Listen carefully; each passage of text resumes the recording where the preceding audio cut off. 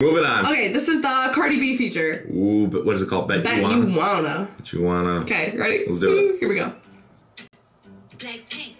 Ooh, guitar. Okay. Oh, I like this.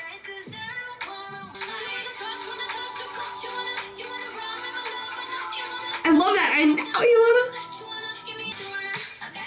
Oh, another catchy one. So catchy.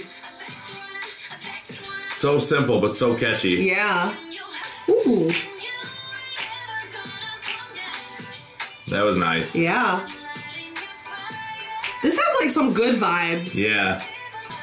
It's got more like of a good road trip yeah, one instead of like a club song. Yeah. Cardi. Ooh. Ding. Ooh. Cardi, always good. Oh, I like that. I bet you wanna. I bet you wanna. I'm glad that we could read the lyrics here. Yeah. I like this one. It's kind of one you just like vibe out to. Yeah, it's different. I thought the song was gonna be completely different. So did I. But I like it. I thought it was gonna be like a really very like hype one. Yeah. Like very like. Yeah. You know what I mean? Right. It's more laid back. It's nice though.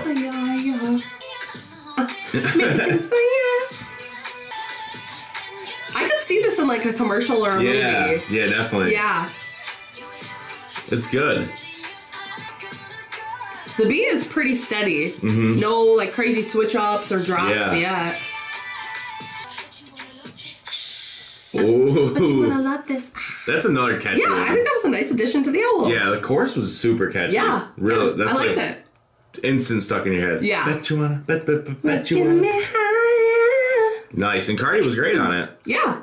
Sweet. She had a quick part, but it was good. Good. Now, next up is Lovesick Girls, which Blackpink said was one of their favorite songs on the album. Yeah, they did. And actually, they have a music video for it. Oh, yeah. So we gotta check that out after we listen to the whole album. Yeah. So Ready? we're gonna check that out next. Yeah. Okay, here we go. Lovesick Girls. So we're listening to the song first.